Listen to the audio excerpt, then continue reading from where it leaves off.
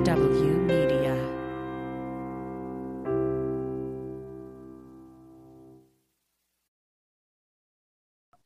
What's up, everyone? My name is Fuller. I am one of Lululemon's curators in New York City, and I am very excited to welcome you to The Mic, our virtual and eventually in-person performance series.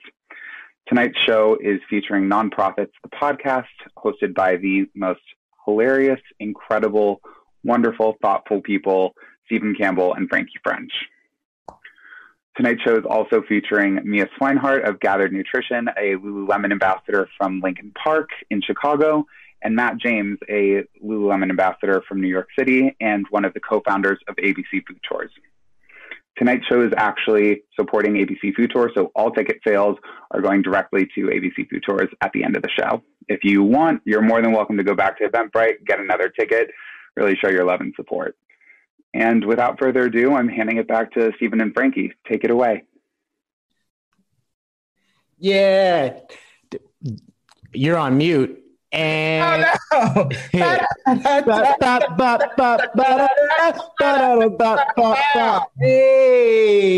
That's our theme song. that's the theme song. Episode 9, Nonprofits. Welcome. How is everybody? Everyone's amazing. By everyone, you mean me, right? Yeah, well, you're the only one here, and all the loving watchers. My name is Stephen Campbell. My name is Frankie French, and we are the Nonprofits. Yeah, we got an extra special episode today, partnered with Extra special. extra with Lululemon, Gathered Nutrition, ABC Food Tours. We're going to learn a lot about them, but we're just going to kind of talk through about diet and health and how it is. Not diet, Stephen. Healthy life choices. We're already learning. We're already learning. We're going to be talking about diet, health, not diet, healthy life choices, food choices, and how it is more accessible to some than it is to others. I know that I have been trying to get on this health horse hard for the new year. Frankie, have you been doing anything to get that New Year's resolution going? I don't do New Year's resolutions, first of all, Stephen. Let's just be very clear. I'm doing a New Year revolution, okay? This is revolutionary what I'm doing. I've never done it before in my life. I have in like small incremental ways, but I've really been driving hard at it. I'm pretty proud of the incremental progress that I've been making. I've been doing 5 miles a day, every day. I just did my 50th mile, so ow. And I got my very special Lulu gear with this partnership. And I'm just going to say right now, the last 30 miles I've done in this gear, it's literally like I'm like running naked. Like, not to be weird, but it's like I'm running naked, and it's fantastic. I'm wearing tons of Lulu gear. And I was just saying before we got on, a lot of times the barometer of is this good clothing is, oh my God, it feels like I'm not wearing anything. It is. I would rather wear this than be naked. That's actually a better way to say it. Yeah. I sincerely mean that. I usually sleep naked, and I just slept just a shirt last night. Just like, Steven, you usually sleep in a onesie, but whatever. We'll talk about that. Yeah, Lululemon doesn't make onesies yet. That's why we're doing the show. I've been trying to really improve my diet because I hit what I would like to call a rock bottom, where I got a industrial family-sized pack of Sour Patch Kids from the Dollar General. Red, white, and blue, which first off means that they didn't sell it July 4th, so they gave them to Dollar General. That's true. Which I bought readily. And then I was eating them in bed because slob, and I was eating fistfuls. First off, family-sized industrial size, a family size of Sour Patch Kids. That's such a sad family that's eating that many Sour Patch Kids together, but it's not any sadder than the fact that I was eating it in bed by myself. And so I was eating them, I fell asleep, and sugar got all over the bed. Question, did you fall asleep with some still in your mouth unchewed? and then wake up and finish chewing it? No. But there were Sour Patch. There was sugar and Sour Patch all over me. But then while I was asleep, I started sweating, probably because my body is trying desperately to excrete the toxins that I've been shoveling into my face hole. And then the sweat mixed with the sugar. And now I got Sour Patch syrup sweat all over my sheets. And so I'm sitting in a little syrup pack. And what I did was I realized this needs to change. But I was too tired to like change the bed. So I went and slept on the couch, but continued to eat the Sour Patch Kids because everyone knows that to start a good diet, you must binge all of the food that you have in your house and eat the bad stuff before you can make room for the good stuff. You sound like a noob. I feel like this is the first time you've gone to bed with food. Is that your first going to bed with food experience? I hope it to be my last. Oh, wow. Oh, no. So I used to be a profesh. Like me and my husband would go to bed. He's over here, right? And I'd wait for him to I'd lull him into a sleep, right? And then I'd creep into the kitchen, okay? And I'm not talking about Sour Patch Kids. No, like I said, I'm a profesh. I'd get in there and I'd make a full course meal. I want a filet. That's right. Filet mignon. That's right. With a baked potato, fully loaded. Don't toy with my emotions. And then maybe a wedge salad with some bacon, a little blue cheese dress. And I'm kid you not. I am not even sort of kidding. And I would bring it to bed and I'd lay with my back to him and my food would be in the bed like my secret lover. And we would just cuddle and I'd snack on it. I'd fall asleep sometimes with a bite in my mouth. I'd wake up, finish chewing and swallow that bite. And I'd go back. It was bad. It was really bad. And I'd be like, shh, don't let him hear you. Yeah, it wasn't good. You have like a picnic blanket that you put in your bed? Because that seems like a big crumb center. It would be a crumb center, but I didn't have a picnic blanket, but I had a designated towel that I would fold up and put like between my night table and the bed.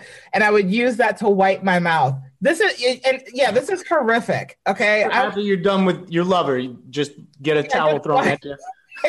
Just a towel. The steak would throw a towel at me. I just wipe my mouth and keep it moving. And so that's a habit I have definitely broken. I just think it's so hard to ever sacrifice long-term results for short-term pleasure. You know what I mean? Like it's just anybody that says that like nothing tastes as good as skinny feels has never had a banana cream pie. Right? Word. Oh, banana cream pies. Oh my God. You're talking my love language. What'd you say? You're talking my love language. I haven't had a sweet in like 2 weeks. Oh my God, I love it. If it's also this like confirmation bias that like if I heard all of the news about all the things that are good, all it would take is one article to tell me that banana cream pies are good for you, and I would eat only banana cream pies. Because they're good for you. The news said it. I saw it on a Facebook article. I can eat these banana cream pies. But so we wanted to talk about nutritionism to start with, right? Yeah. So one of the things that's really wild to me about nutritionism is that it's a new science. Do you know what I mean? Like as like a science, right? Because in 1912 was the first time that the vitamin was developed, right? And if you put that in like perspective, 1903 was when the first Ford T model was let out. So like we didn't even have vitamins until after the automobile had already been invented, right? Crazy bananas. Right. And you think about like, there was, I think it's 1727 or 1747 when the first like scurvy research was done.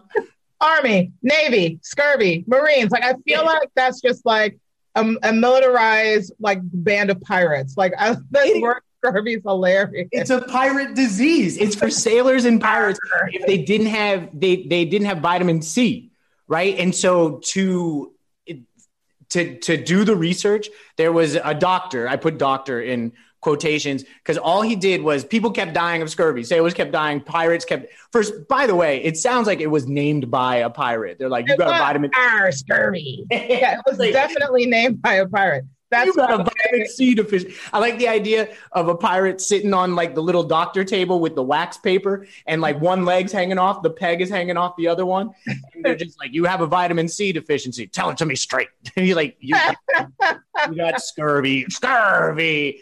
He's like, I can't have scurvy right now, doc. I've got booty to plunder. Like booty is treasures. It's just treasures. Everyone calm down. Booty just means treasures. You know what they did for their first research that they did was they made 3 different groups suffering from scurvy. One was force-fed salt water. One was force-fed vinegar. That does not sound like it's going to help. Hey, you're going to drink this salt. We don't know for sure, but we think maybe the salt water might help. I feel like that's a no. Like just, you don't need a doctorate to know that. I feel like that's not going to help. It's like, it's a thing that you know will kill you when you don't have scurvy. You're not only going to die of scurvy, but you're going to be super dehydrated. Like you're going to be so thirsty the whole time. And that control group the whole time is just like, doctor, this is really, I'm sure this is killing me. They're like, this is research. We are nutritionists. Keep drinking the salt water. That sounds like a nightmare. But it does like, so 1912 is the first vitamin. And then if you fast forward, like stuff is as recent as like the food pyramid. Do you remember the food pyramid? Remember that. It went hand in hand with the presidential awards. Remember the fitness rewards? And the presidential fitness award. Oh, the bane of my elementary experience. Oof. There was this girl, I'm going to make up a name. Her name was Amber. She was the worst. Okay. Why? Because Amber was super strong and she'd do the pull up and she'd just hang there and hang with one arm like for hours and no one could beat her. And I would like every year I'm like, okay, this year I'm going to freaking beat Amber. I would pull up and go and fall and die immediately. I never passed the presidential fitness award. What was the purpose of that? Just to have data analytics to show who's better? It was just to make me feel bad. Like it was all about it was definitely trolling Frankie. Like that's what it was. I do remember that. Yeah. Now that the sit and reach. Oh my God. I remember those. In what world does the sit and reach make you a better athlete? It doesn't. But that's from the president. It's from the president's office. It's a presidential fitness, baby. Those monsters. But yeah, those went hand in hand. The food pyramid was always funny to me because first off, all over. Every elementary classroom had the food pyramid in it. Mm-hmm. And it just said, eat lots of bread. That was the main thing. It was just eat tons of bread. It was like 1 million servings of bread. And then like, that was number one, just as long as you get, and it was at the same time that I was learning that to combat fire, I needed to stop, drop, and roll. True. Is nothing sacred? Was I not told anything correct when I was a child? It sounds like the same like optimistic kindergartner made both, that they're just like, if I want to be healthy, I'll eat pizzas and pastas. And if I'm on fire, I'll just roll around a bunch. And then that was like coupled with like these anxiety attacks because then you had someone telling you, only you can prevent forest fires. I'm responsible for the forest fires. You gotta go into the forest and just roll around a bunch. Right. Like, I don't know how to put them out. I'm only 10. Yeah, it's a nightmare. It was a nightmare. But there's just so much that is gospel in nutritionism that does rapidly change. Like soy was real big for a second. But then it's coupled with this thing where marketing, like, only markets the worst foods for you, or like there's concerted efforts to market like one specific food. Like during World War I, we started producing tons and tons and tons of milk. Because it does the body good. It was to feed soldiers, which is a very funny thought to me that people are fighting in trench warfare in World War I, which is supposed to be the worst war ever, but they needed a warm glass of milk. I mean, how else are they going to get to sleep at night, Stephen? There's just shells exploding everywhere, and they're just like, as long as I've got my milk and cookies, I'm good to go. Can you put a little honey in this? You have a little honey? No, okay. All right. Whatever. But it's wild. So we overproduced milk. And then when the war ended, we just had tons of udders spraying milk all over and no tongues to lap it up. And so we just started marketing the hell out of milk. And then so milk consumption like skyrocketed in the US. We did the same with grains in World War II. We did the same with meat in World War II. And so you're being told by who you believe is telling you the truth, and that you need to be consuming as much of this as possible. Like, do you remember like pork, the other red meat, the Got Milk commercials? No, it was pork, the other white meat. Right. True. Yeah, they tried to make it like super, this is basically chicken. This is pretty much organic chicken. Like that's basically right. what it is. But it was just this thing where if you look at who was like supporting the Got Milk commercials, that was the California Dairy Association, right? Like the people that are paying for this stuff are the people that really want you drinking the milk. So you have this like combination of nutritionism changing rapidly and you being told a bunch of stuff that you find out later is just not like valid. And so it's this really hard concept of like, I want to eat well, but I have no idea who is telling me the truth about all this. Right. And if you look at that nutrition pyramid, it's literally all of the things that we overproduced. You know what I mean? It was like 100%. Grains and then dairy, because remember it had that big like block of cheese, the eggs, the butter. Remember you better eat like cheese wrapped in butter, dipped in batter, and then fry it. I mean, and then you get all your doing it for your country. Yeah. So one of the parts that we want to kind of talk about during the show is that we have the luxury of information, and it is still very, very difficult for us to understand how to make those decisions. But then when you look at people in lower socioeconomic situations where they live in food deserts, where they don't have access to the actual food, and they also have a shortage of the same information, right? Like if you're a single mom working 3 jobs to support your kids, you don't have the same luxury of gaining access to that information. But then if you look at how the marketing spends are in, especially like Black and Latino communities, I had some numbers here. So it was like 80% of ad spends through 2017 to 2019 were for junk food. Food ad spends were for junk food. Huge proportion, like 65-70% of that was in Black and Latino communities, right? And so in that same time span, it was a 4% decrease in overall ad spends for food and beverage, but a 50% increase in ad spends to the Black community, right? And just for junk food, sorry. And so it is this wild thing that while we live in kind of a bubble that has access to all this information, and we still find it so hard to sparse through it, there are people within other communities that not only do they have that difficulty, but hundreds of millions of dollars in ad spend going to tell them to eat that Hostess cupcake. And like I said, with the banana cream pie, all it took was one person to tell me that banana cream pie was what I needed for a diet for me to eat only banana cream pies.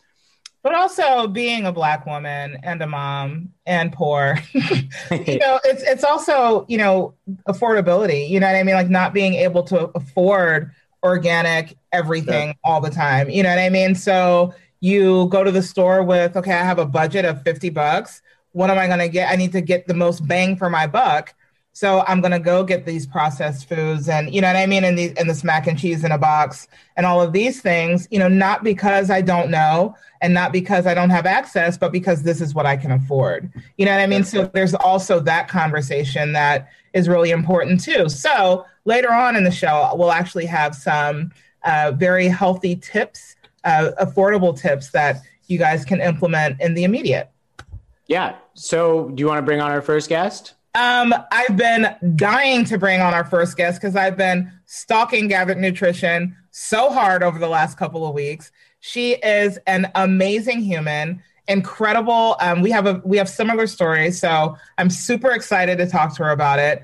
Ladies and gentlemen, please give a very warm Nonprofits welcome to Mia Swinehart. Mia! Yay! There she is. Hey, girl. Hey. Oh, you're muted, Mia. You got to take your mute. Yeah, there we go.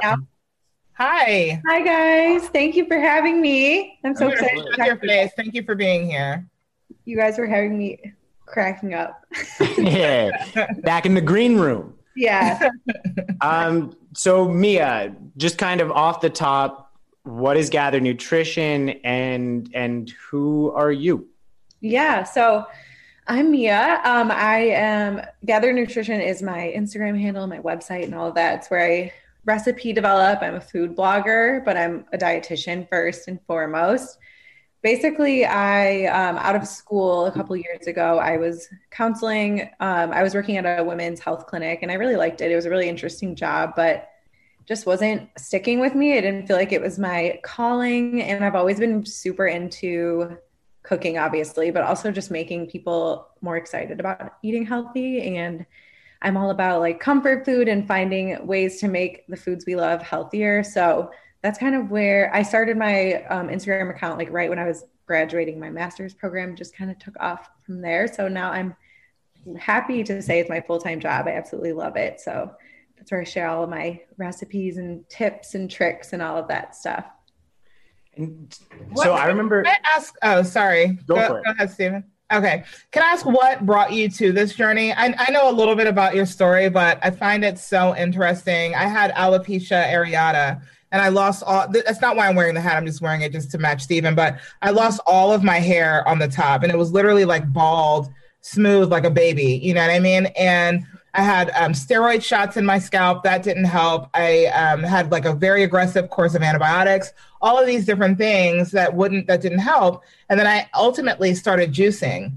And that's what really healed my body and made my hair grow back. And I know you had a similar story. So please regale us with your backstory, please. Yeah, I love talking about this because I feel like it's really easy to assume people in my field are in like perfect health all of the time. But actually what brought me to nutrition was my autoimmune disease. I have Hashimoto's, which is basically just a name for hypothyroidism.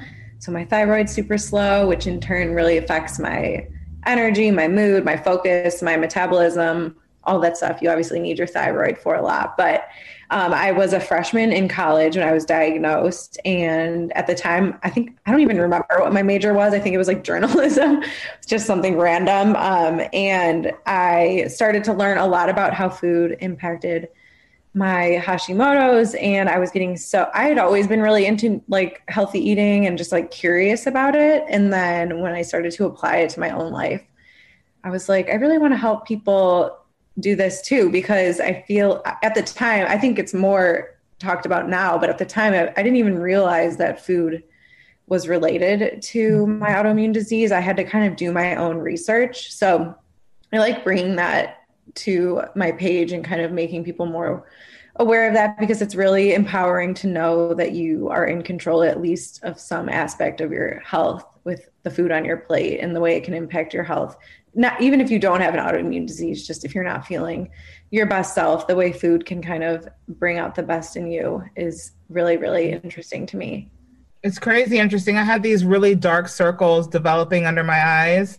And since I've been eating clean just these last 2-3 weeks, they've dissipated so much and my skin's looking better. I'm feeling better. I have more energy. So it really does, and alopecia is also an autoimmune disease too. So I totally relate to that. Yeah, it just impacts so much of our, like what you see on the outside, but also on the inside. So it's crazy. It's cool. Absolutely. Stephen. Can I ask, so when you talk to somebody that has zero understanding of healthy eating, the health benefits that come from it and stuff like that, what are some of the base level pieces of advice that you offer when asking somebody to change their diet?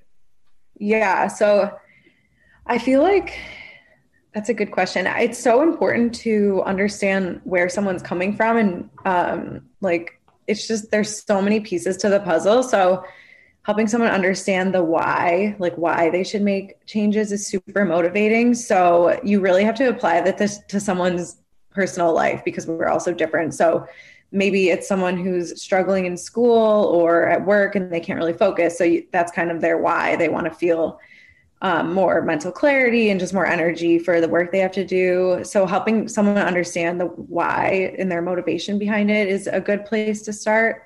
And then my first really simple tip that I think is actually makes such a huge difference is just to try filling half of your plate with veggies start with one meal at a time, and kind of go from there.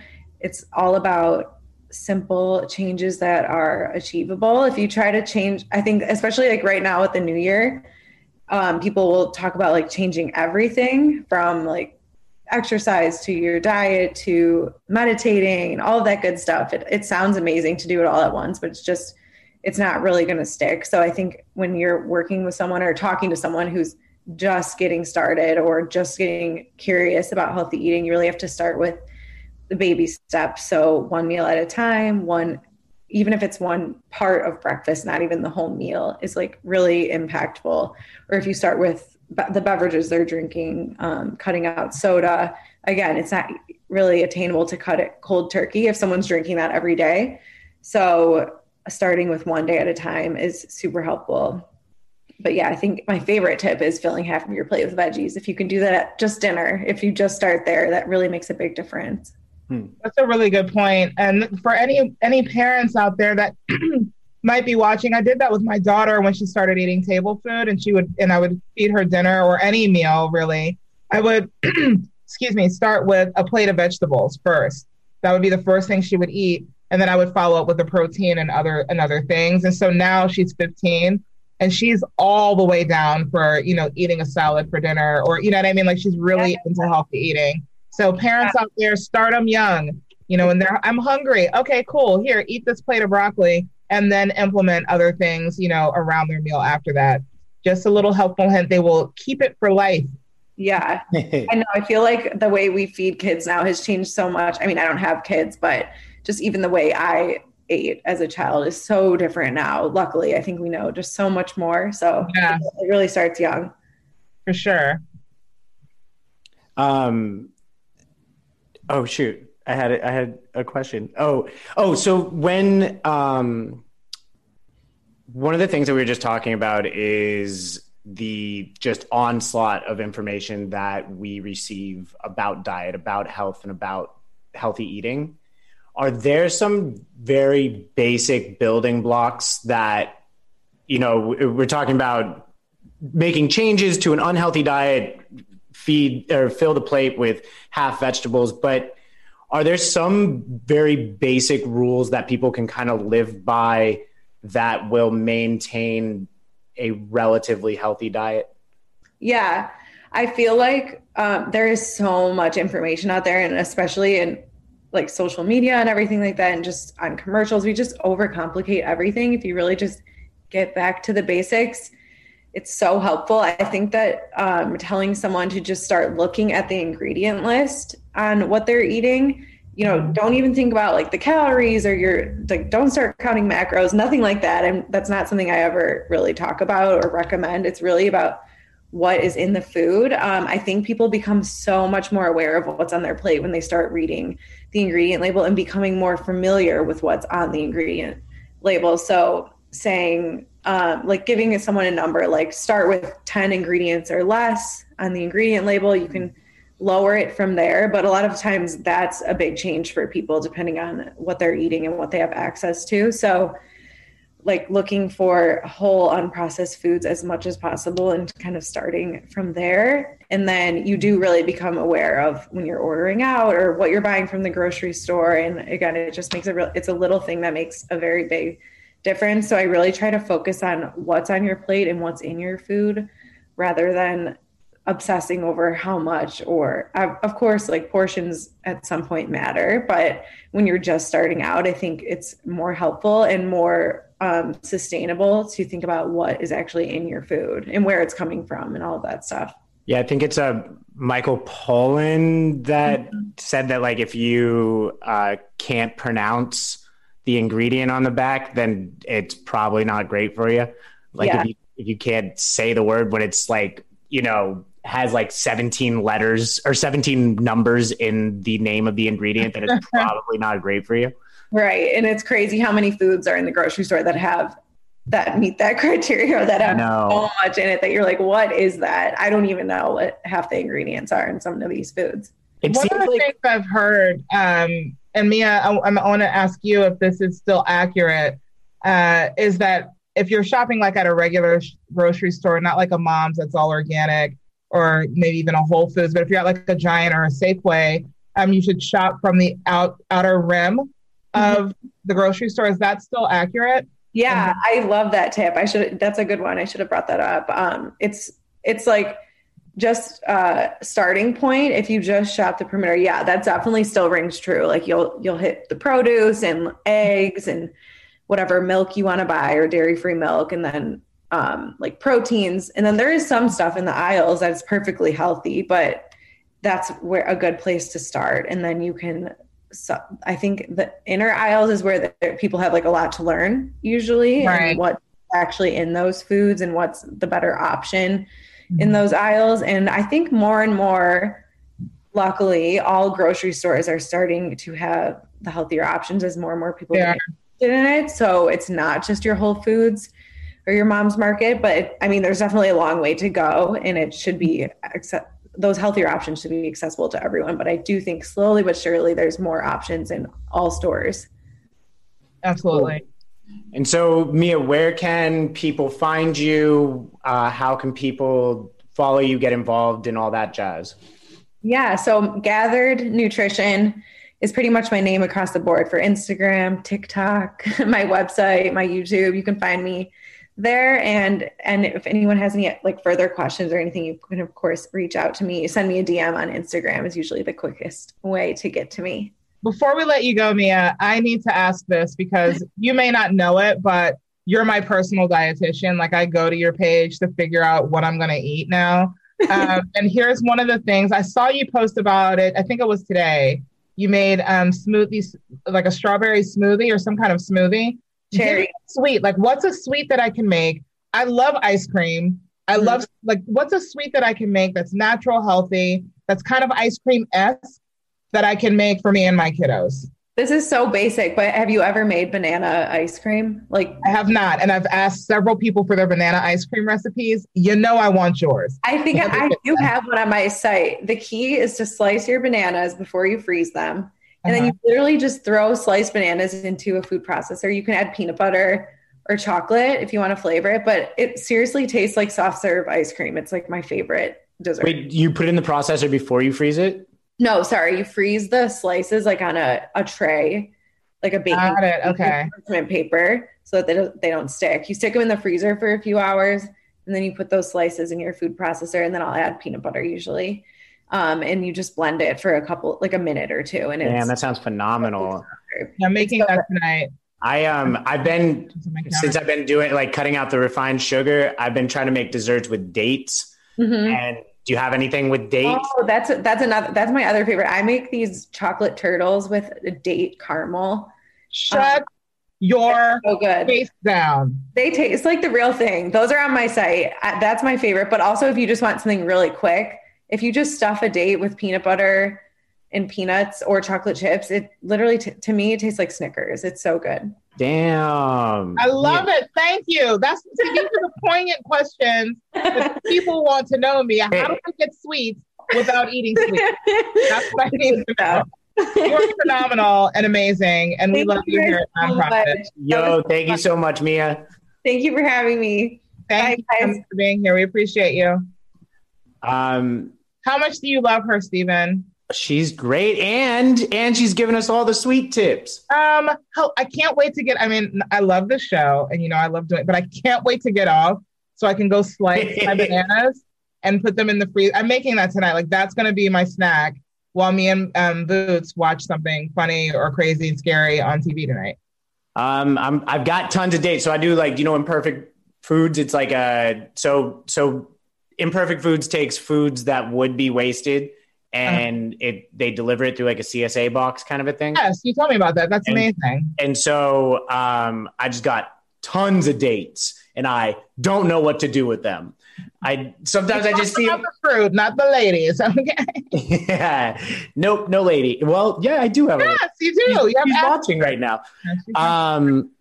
Okay. So we're going to talk to Matt James in a second, or we have Matt James.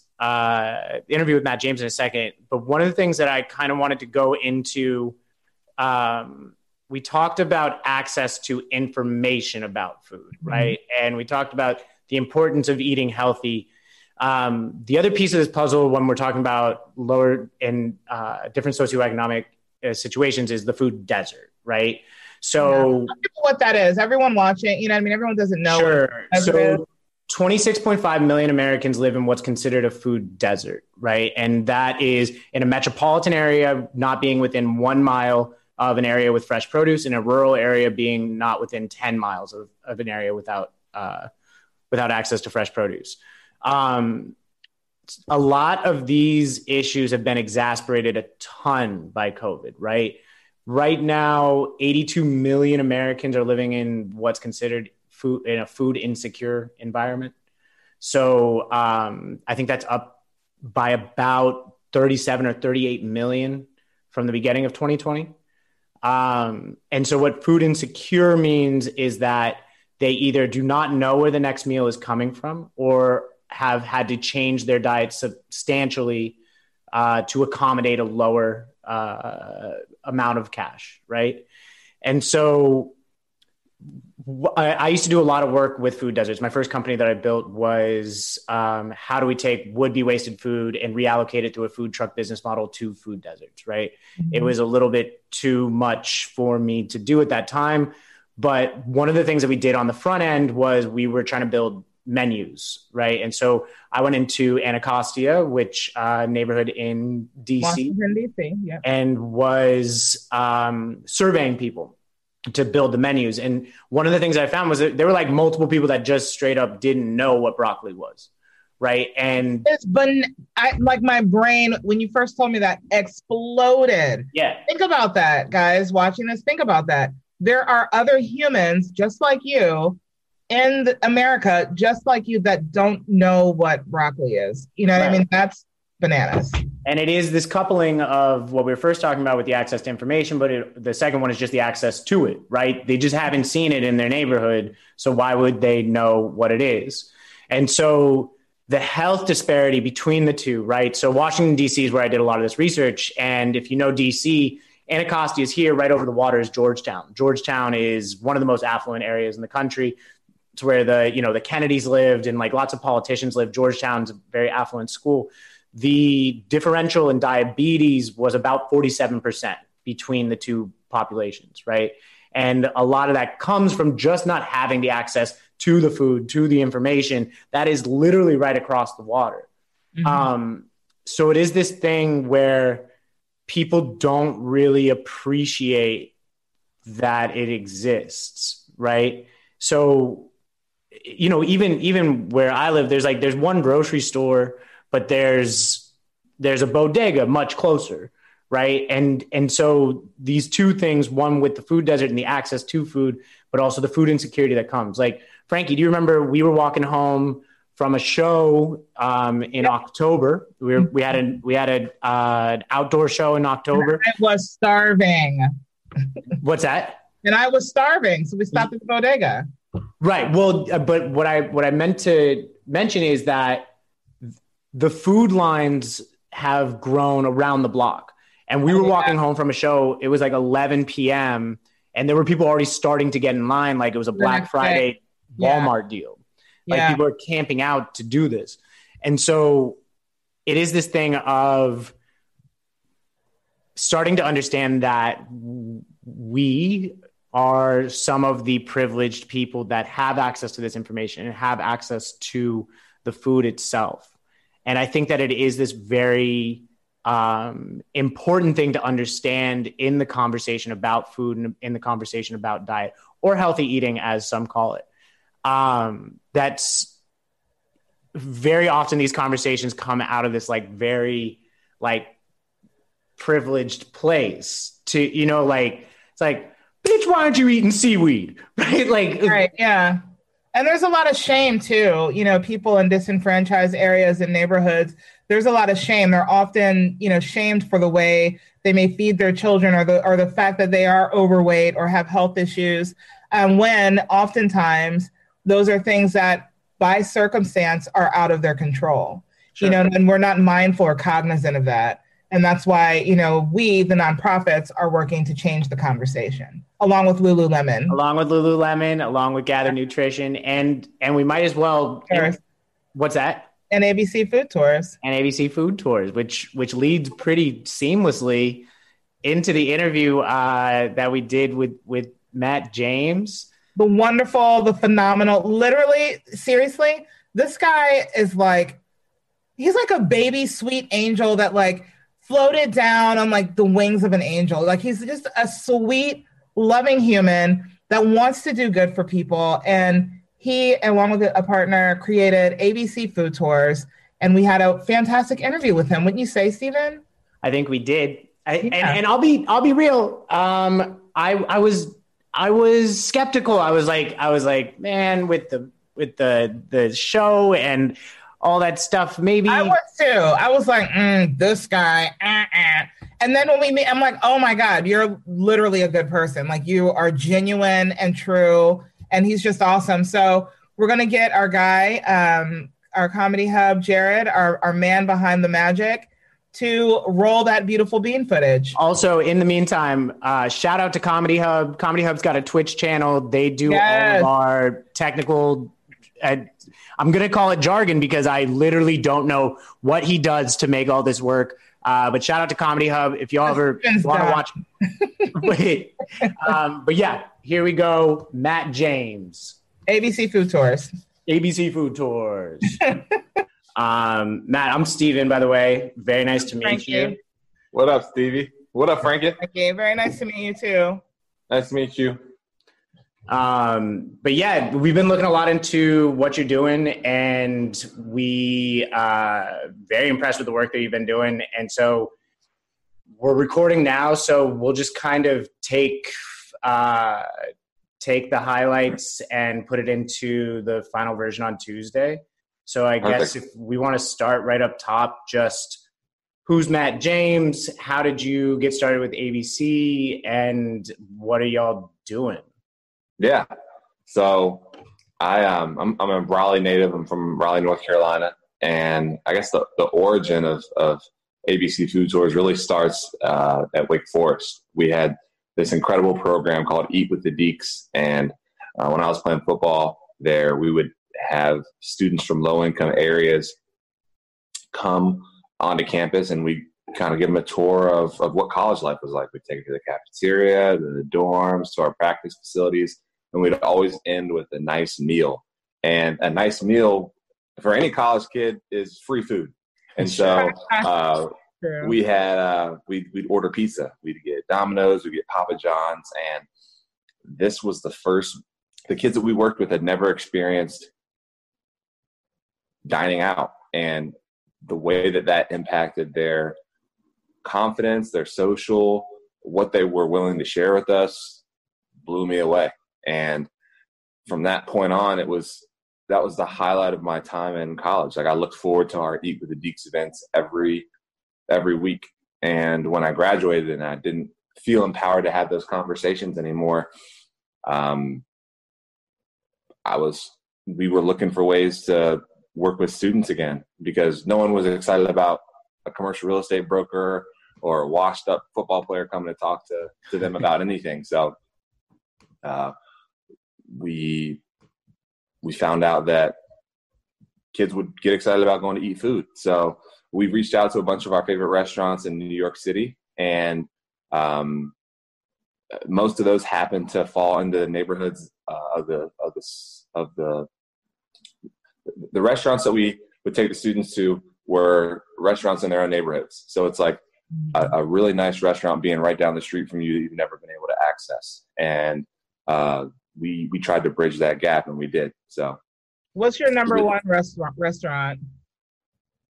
Bob White's, hands down. Bob White's. Have you been there, Stephen, to Bob White's? No, just note taken. I'm usually a bodega eater myself. Okay. But I could, if you want to go on a bodega tour when you get back to New York City, I will serve you a sandwich. So I think it's amazing that you've taken your celebrity now and you're giving back and kind of folding it back in. Where does that spirit come from? You know what I mean? Like, where does a desire to help people come from? Your parents, your community? Like, where does that feeling come from? It just comes from being a beneficiary of it, just not growing up with a lot and seeing how impactful it was for people to put me on game and take me on a vacation or take me out to eat or let me experience something that I wouldn't otherwise been able to experience. I want to provide that and help provide that for the next generation, because I saw what it's done to me, and I don't think I'd be where I was if people weren't as generous with their time and resources as they were. I've always felt that there's like a pretty strong correlation between somebody's openness to eat new foods and somebody's openness to call it meet new people. You know what I mean? Right. That different like cultural openness and stuff like that.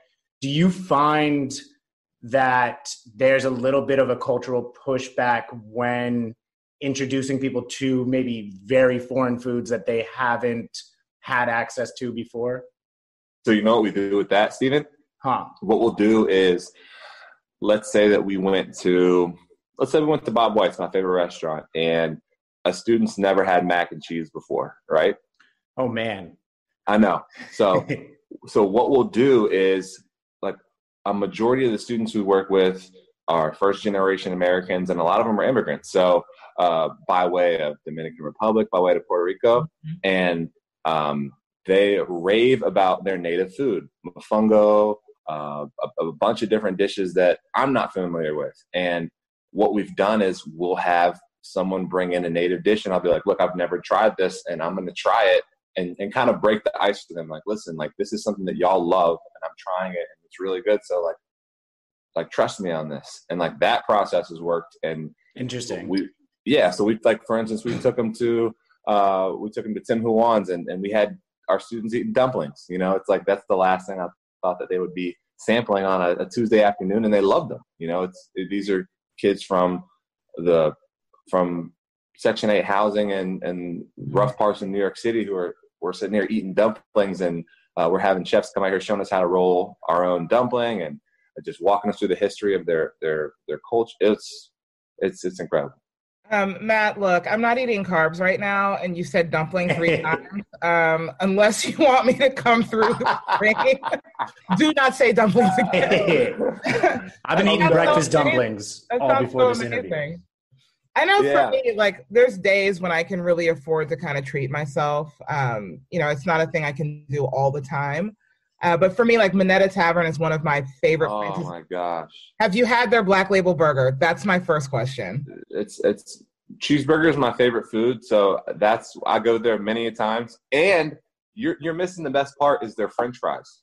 Oh, no, I get the fries. I'm not an analyst. Okay. What are you talking about? I'm missing the best part. Okay, first off, I start with the bone marrow, okay? Then I get the burger, and then I eat the fries. And sometimes I might dip my fry in some of that bone marrow. That's none of your business. You bad bitch. That's the only way to do it. It's the only way to do it. It's so amazing. And a lot of times we're down there, Stephen, because the Comedy Cellar's that right there, like next door. Yeah. So, like, on those days, it really motivates me and reminds me to kind of persist and push forward and keep towards my goals so that I can go back to Minetta Tavern. Do you think that that is something that kind of helps the kids too, being able to kind of see, okay, these are the things that I can have in life. These things are possible. Do you think that there's an element of that in what you guys do? I think that's very much so an element, because we give our own stories. Myself, Tyler, anyone who's involved has a similar story in terms of coming up with not a lot or being in the similar situation that these kids are in. My dad's not from the States. Like, I'm a first generation American. So I have different things that I can relate to these students at. And that first phase of building that confidence through the experience in the dining was major. And then we graduated to fitness, and we're having Equinox, and we're having Soul Cycle in these boutique gyms across the city, teach our students what it means to live a healthy lifestyle. And then what we're doing now is our connection portion of Feed, Educate, and Connect. And we're connecting our students with Fortune 500 companies, and we're working on fellowship programs to really provide opportunities to bring our students outside of their situation. So it's coming full circle now. It's so beautiful. I love that. Go ahead, Stephen. So most of the kids that you're working with, I know that you said that some of them are, right down the street from some of your favorite restaurants, but is there, outside of job placement, what do you see as some actionable stuff that y'all can do that maybe they have more access to this type of food? Or I guess my question's, I've done a lot of research with food deserts and stuff like that. And what do you see as a way to maybe alleviate some of these food deserts? I don't know if I know it's kind of a packed question. No, that's a great question. And that's another project that we're working on, which is ABC Farm, where we're looking to put hydroponic farms in urban areas and teach these not only students but their families about where healthy food comes from, and hopefully them be able to grow and sustain their own community garden. And when you grow hydroponically, you just need water and electricity. Sure. And there's a lot of sunlight. So eventually, again, hoping to show and build a curriculum around this is what it means to eat healthy. Eating healthy is cool and it's delicious. And here's recipes, and just kind of building out from the ground level, because let's be real. You're the bodega king. When's the last time you went to bodega and got a salad? I know. They've got it, but it's just sitting there kind of rotten in a plastic container. Exactly. So we're trying to reimagine to them what eating healthy looks like, providing accessible, affordable, organic food for them. And so I guess to get back to your question, that's really one of the main focuses of what we're trying to do, is just make it accessible.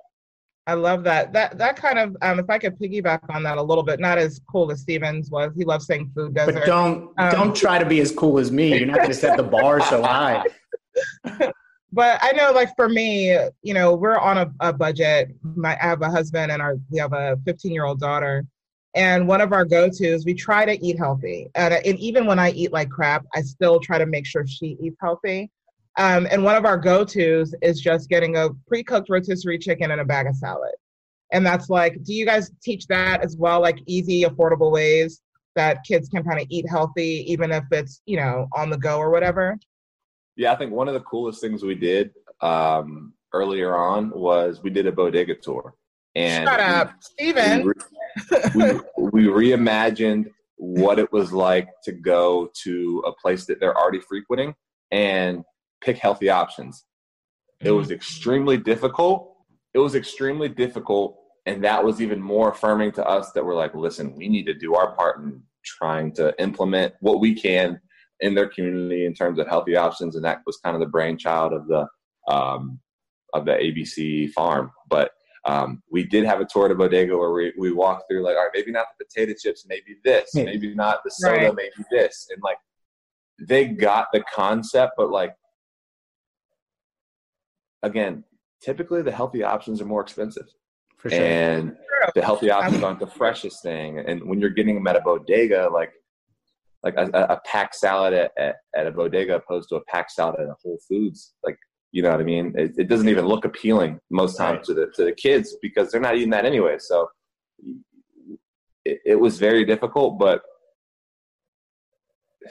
it's tough, because when it's inexpensive and it's the closest, most accessible option, why would someone go the extra mile and spend more money for something that they don't really know the health ramifications of and the long-term effects of? Yeah, I know for sure. It's easier if you're running into 7-Eleven or wherever, and you're I could get 5 Slim Jims, or I could get 1 apple. But the health benefits definitely are there. If you've ever seen that documentary, Fat, Sick, and Nearly Dead, and the guy's just kind of eating whatever, and he's literally killing himself eating McDonald's. He's literally dying on the inside.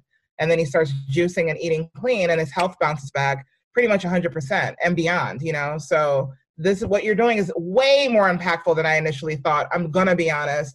I'm like, okay, he's taking kids to restaurants. Oh, whatevs. But like what you're doing,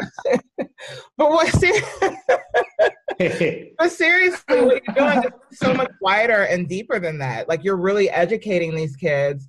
And now you're going that extra step and like, hey, we can build these hydroponic gardens in your neighborhoods and you'll have access to this food. That is beautiful and amazing. And I almost cried. So I had emotion. And Matt, can I ask, so as somebody, you can't see, but neck down, I'm just as ripped as you. And so,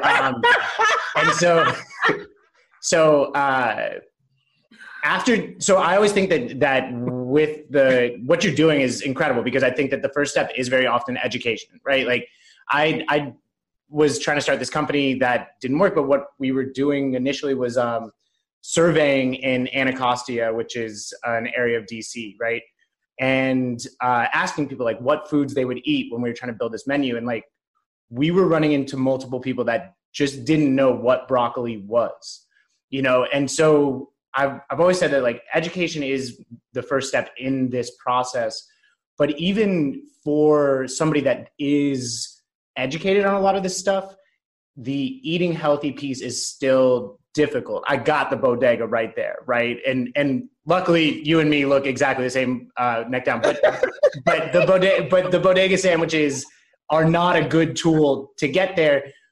For your eating healthy, how much of it is just straight willpower and how much of it is are you putting in very strict systems in place to make sure, because you know the cheeseburger is your favorite meal, what kind of systems do you put in place to make sure that you are continuing to eat healthy?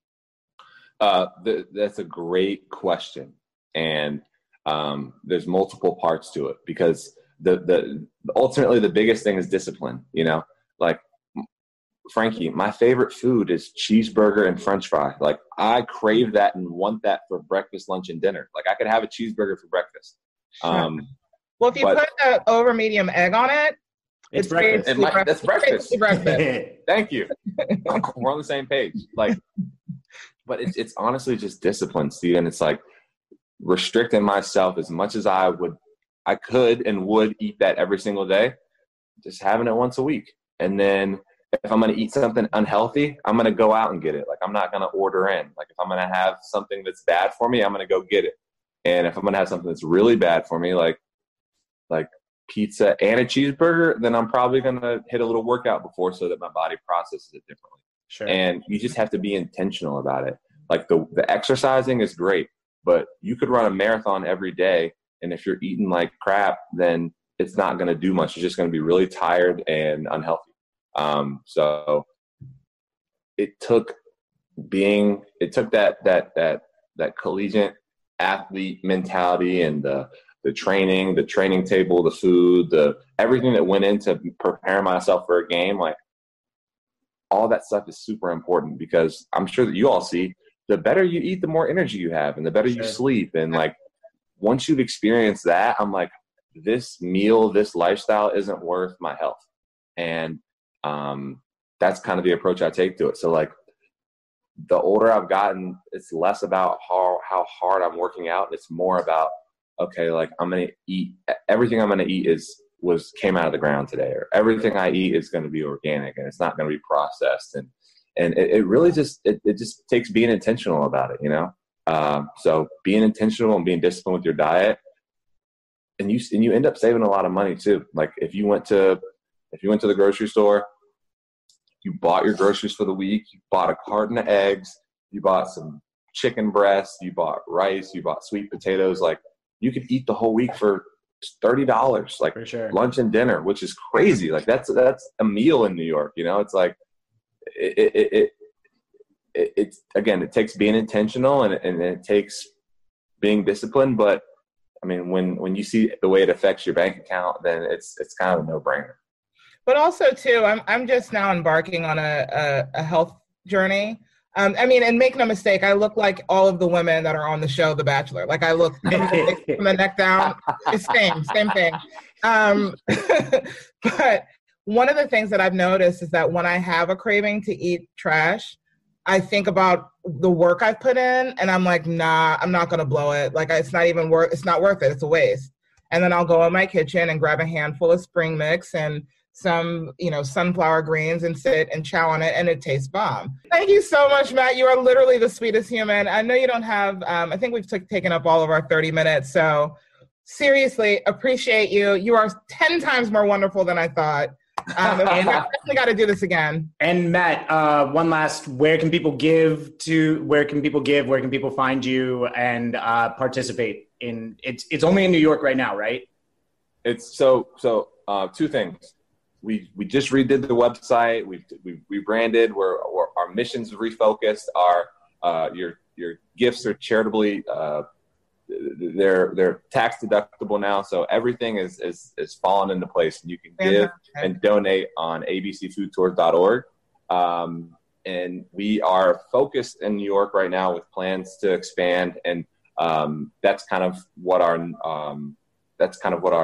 relaunch was, just a more focused approach to what we're doing, and again, being more intentional. In the past, we had gone all over the world. We've done tours in London. We've gone to California, Nashville, Florida, North Carolina. And that's all great. And like you said, Frankie, it's like patting yourself on the back. Like, we're taking kids to go eat, but like what are we really doing? And that's kind of this new approach is, we're going to hyper focus on these areas that we know that we live in New York, and we're going to service the heck out of them.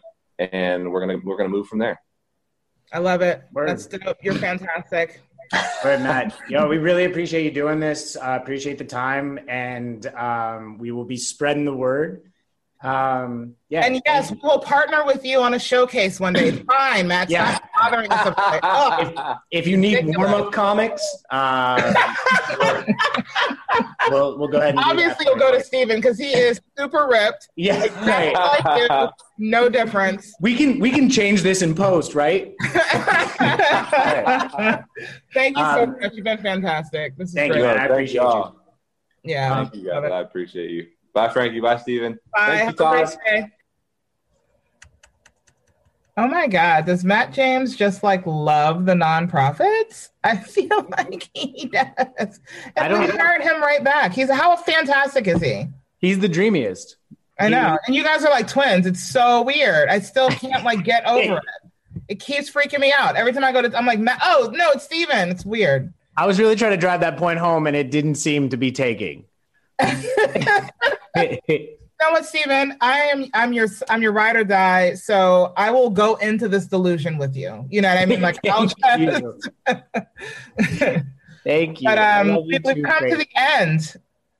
I think we've got to the end. So what did we learn? I have learned that I need to stay the course. I need to, now that Mia's in my life and we're best friends, I'm going to continue to stalk her. I'm going to implement her banana ice cream tonight, which I'm like a kid at Christmas. Like right now, it's like Christmas Eve. When I get off this call, it's like Christmas Day because I'm going to make that ice cream. So that's where I'm at. And I've learned, we've all learned that food deserts exist, right? Sure. So we want the people to look in their local areas, find the organizations that are helping work with that to alleviate that, and give your money. ABC Food Tours in New York is one of the best organizations around. They work in a full facet of areas for underserved children, including education, food deserts, all of those kind of things. So give your money to them. All the proceeds from this show, as a matter of fact, are going to ABC Food Tours. For sure. Yeah. What did you learn, Steven? Well, a lot of us are very fortunate to have access to information, have access to food, to be able to make the health decisions that we would like to make, no matter how hard that those decisions might be to actually implement. So I hope people were able to learn a little bit, able to be entertained a little bit. Shout out to Lululemon for having us. Big shout out. Gather Nutrition for joining, and Mia, and also Matt James, ABC Foods. This is the Nonprofits Podcast. No, not yet. Don't wrap just yet. We promised a couple of tips that you can implement in your family right now. Inexpensive ways to eat healthy. I talked about it with Matt in that interview. And one of the easiest go-tos is just grabbing a rotisserie chicken and a bag of salad and making that dinner. It's so easy and super inexpensive. Another couple of things, we've replaced our potatoes with sweet potatoes. So we don't eat white potatoes anymore. And you may think that you have to add sugar and butter and all of those things to make them tasty. You don't. Another hint are fresh herbs. We are big fans of rosemary and sage and thyme. And you just chop those up, chop up your potatoes, sprinkle them over top, roast them for 20, 30, 45 minutes, depending on how big the size is. Pop them in your mouth, add a little sea salt, and they are savory and delicious and 10 times healthier than white potatoes. Bagged vegetables, you can get them like 2 for $5. Pop them in the microwave, and there's your veggie. Green vegetables, stick to those. Those are the best. And those are just a couple of the healthy tips that I have that I utilize that are super inexpensive, really easy, and they make your life so much better. And don't forget to follow Gather Nutrition and find out how am I going to make some sweets? I need something sweet. Boom, that's where you go. She's going to tell you everything you need to know. And also, we've got a podcast on Spotify called The Nonprofits, NON space PROPHETS. Is that clever? Yeah, it is. And my name's Stephen Campbell. I'm Frankie French, and this is The Nonprofits. Thank you, Lululemon. You guys have been fantastic. And also shout out to Comedy Hub, as always. Oh, Comedy Hub. Always. That's our guy. All right. Love you guys. Thank you so much for joining. Wow.